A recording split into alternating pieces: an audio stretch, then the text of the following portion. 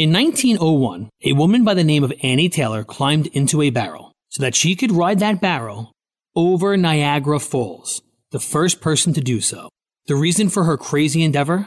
She was struggling to make ends meet, and she was hoping for fame and financial security. It's Ryan from United Faith Mortgage, a faith and family mortgage team that tries to improve your financial outlook without having to ship you over a 170-foot waterfall. Our mortgage team happens to be an arm of a bigger company who is a direct lender, which means our company gets to use its own money and make its own decisions within its own walls. There's no middleman. This advantage often allows us to get you a better rate, which can save you monthly and lifelong money through a refinance, or help you with a cash-out refinance, cashing out some of your home's equity to use for life. We are United Faith Mortgage. United Faith Mortgage is a DBA of United Mortgage Corp., 25 Melville Park Road, Melville, New York. Licensed mortgage banker. For all licensing information, go to nmlsconsumeraccess.org. Corporate NMLS number 1330. Equal housing lender. Not licensed in Alaska, Hawaii, Georgia, Massachusetts, North Dakota, South Dakota, and Utah. You are going to learn about the origins of Compassion International and the founder. We're going to be speaking with the co-author of the book, What Are You Going to Do? And his name is Matt Brondleuil. He's a Grammy-nominated, award-winning producer and songwriter. He's the author of the August Adams Thrillers and is currently producing his first feature film. He was born in Dallas, but he was raised in Kansas, and right now he is a Tennessean. Well, good morning to you, Matt. Good morning. Well, Matt, we just wanted to just take some time and have you unpack this story because I've never heard this story before. And it's amazing what happens when God gets a hold of your heart. And 6 simple words framed in a question when Everett saw what he saw in South Korea truly transformed him and then the lives of so many. So can't wait to hear about his story and what exactly prompted him to start Compassion International. Yeah, and it's pretty amazing, too, because we work with these organizations, and sometimes we don't know how they started or who started them. Compassion International really got its start in the very early 50s during the Korean War. Everett was a pastor in Chicago. He was asked to go on a worldwide trip, which he did, and during that trip, he met somebody. He was actually at a YMCA in Tokyo, walked into the washroom, and he heard a guy whistling. And he's like, "Hey, brother, you're singing my tune." And it turned out that this other person was able to give him entry into Korea. And that was a big deal at the time because this is during the war. The war started in 1950. This is like 1951. Nobody could just walk into Korea or fly in or whatever they wanted to. So, and here Everett was asking to go there. He knew that there was a great effort to do humanitarian work there and to speak to the people. And at the time, he was going there in an effort to speak to the troops. He goes there and gets that opportunity to do that. But while he's in the streets of Korea, he's just out. He's got his coat hanging on his arm. And a kid runs by, grabs his coat, and takes off.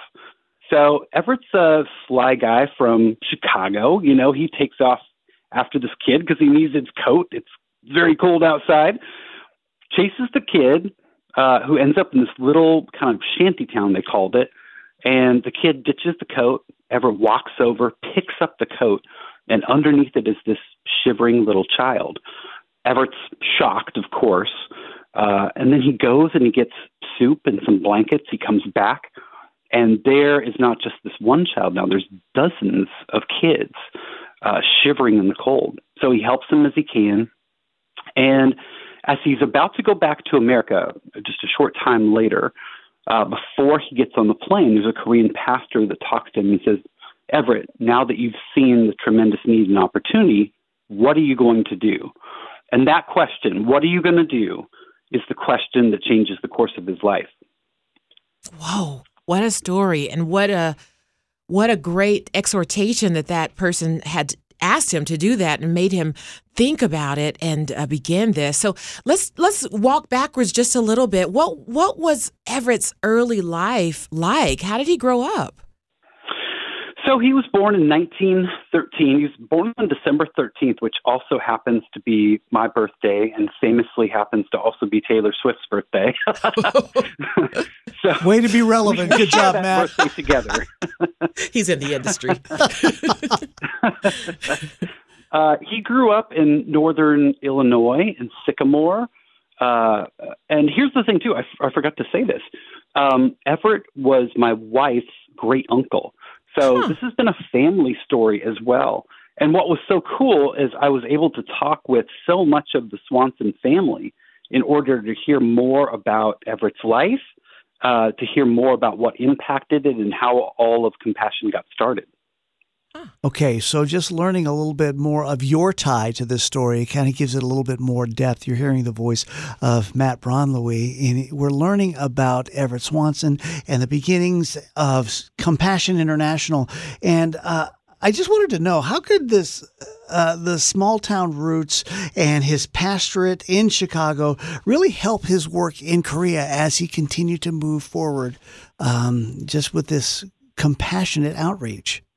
Yeah, so Everett, he was a preacher in a couple different churches. He was at a pastorate in Sycamore, he was a preacher kind of out west for a short time, came back, and then he was a preacher in Chicago at a church called Central Baptist. But then he actually left that position to go back on the road. The thing that Everett was kind of known for were these tent revivals where he would just pop up a tent and begin to speak to people. So he was very accustomed to being on the road, to traveling, and we see that being kind of a perfect fit for what he does later on. When he's in Korea later on, he's traveling all over the place and speaking to all kinds of people. And it's those speaking opportunities that lead him to learn more about the children in need and about these orphanages that needed so much help. We're in a conversation with Matt Braunlwy, and he is a co-author of the book, What Are You Going to Do? The inspiring story of Everett Swanson and the founding of Compassion International. Thanks so much for being with us, Matt. Yes, glad to be here. So, Matt, as Everett's out there really trying to start something new, what kind of challenges did he face as he started talking about this new opportunity? Yeah, such a good question.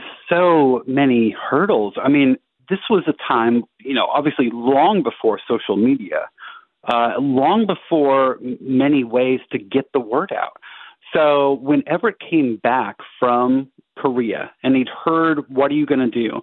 And he'd made this decision to do something about it to help these kids. He immediately went to work, but, what did that mean back in the 1950s? He would go church to church, and over time he began showing slides, pictures. He had film that he took. He was a photographer and a filmmaker, which was kind of really exciting because we are working on a feature film of the same story too. So we feel like we're carrying on Everett's legacy in that way too. But he would share the story of these children. Most people in America just had no idea. And also now we know that over 100,000 children were orphaned during that war. So this was no small problem. There were hundreds and hundreds of kids on the street that needed help. I should also mention, too, that this book isn't just about Everett. It's also about these brave Koreans that he worked with. Oftentimes Everett was working in the United States and trying to gather funds that would go overseas. He was very reliant upon the Korean people at these different orphanages and places to do a lot of the work. And that was something he was very passionate about, was that these local people who knew their people best would be able to care for these kids. They just oftentimes didn't have the resources they needed. So that's why Everett would get on the road and spread the word, and little by little, through newspaper articles, through speaking opportunities, through newsletters, the word began to spread. And so I'm wondering, how did he even discover the sponsorship model, and how did that look at that time? There had been a company or two that had been doing it kind of on a smaller scale, but nobody had really taken it to this bigger scale yet. And I think Everett saw the opportunity, especially in the earliest days. the people would write directly to their children. There was an opportunity that they could actually pass letters back and forth. The children would have translators that would help them to get letters across. Of course, the same thing happens today. It's just all happening in a different kind of very safe way with the way that Compassion has it set up. And also, people would send directly to their children gifts sometimes and other things.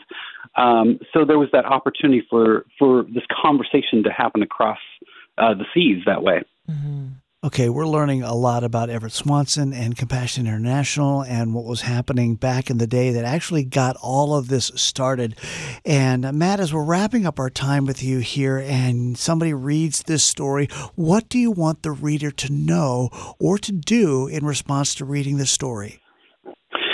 Yeah, I think this is a tremendous story of faith.